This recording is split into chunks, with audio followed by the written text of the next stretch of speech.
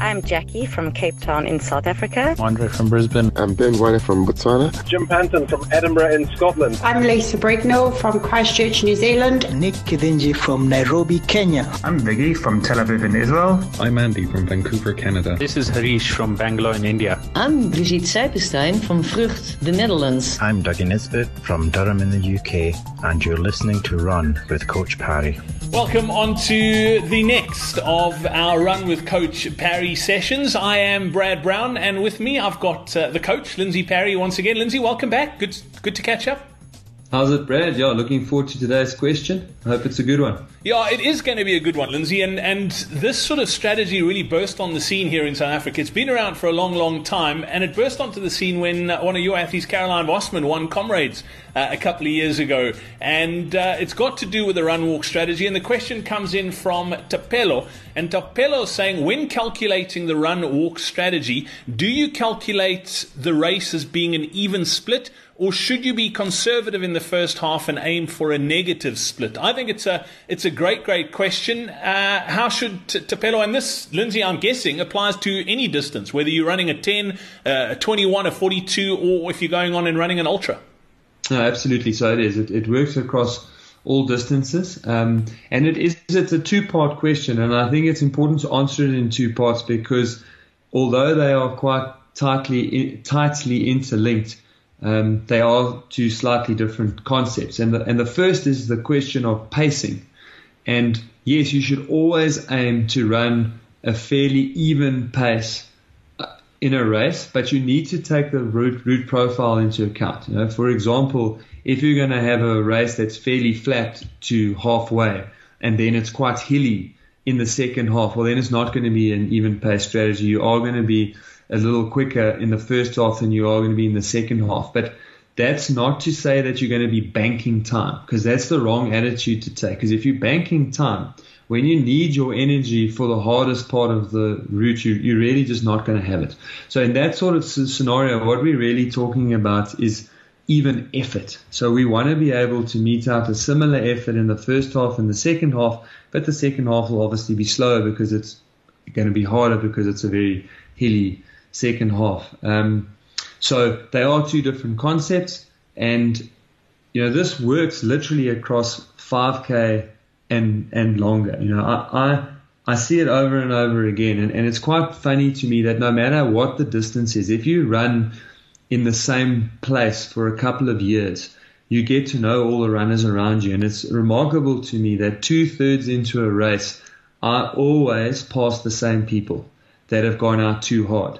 And in a 5K, it'll be at 3Ks. In a 10K, it'll be at 7Ks. In a 21K, it's at about 15, 16Ks, and so on and so forth. So pacing is important, and the idea should be that you should get to the finish line pretty knackered, almost not really able to go another step, but that you're still able to maintain the pace that you were at the start. So that's really the discussion around pacing. And then a run-walk strategy goes a hell of a long way to helping us to get a much more even pacing strategy, and very importantly, to keep your legs fresher for longer. So the longer a race goes on, the more important the run-walk strategy becomes. However, there are really good examples in Ironman, for example, with someone like Jan Frodeno, who's used it very successfully even at the half marathon at the end of a Ironman, where he walks through the water points and still runs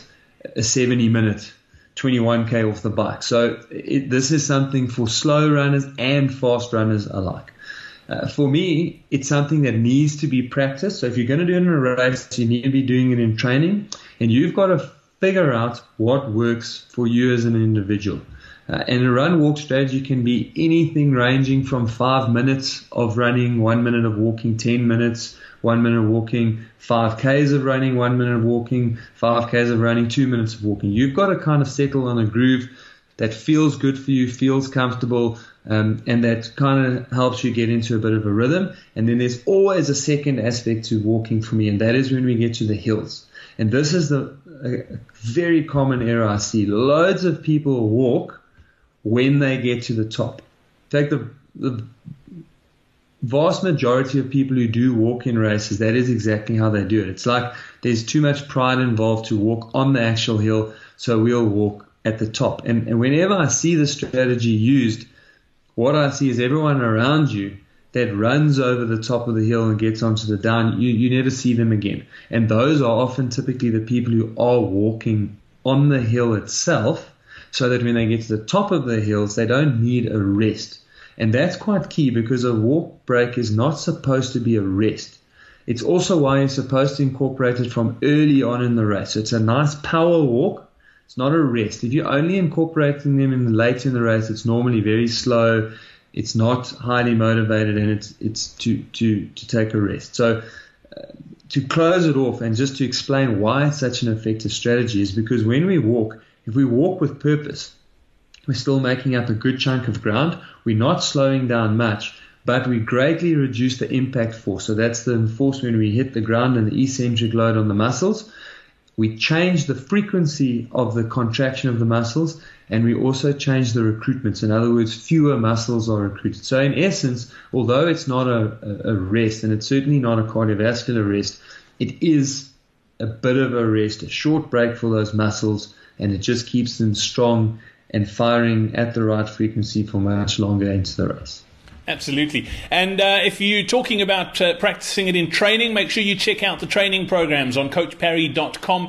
We've got a wide range of programs there, right from 10Ks all the way up to ultras, to comrades, and everything in between. So go check it out. CoachParry.com/training. And also, if you have any questions that you'd like us to answer here on Run with Coach Parry, the website or the URL to get to, and it'll redirect you to our Facebook group, is CoachParry.com/Facebook. It's a bit easier to remember than the whole Facebook address. So that's CoachParry.com/Facebook.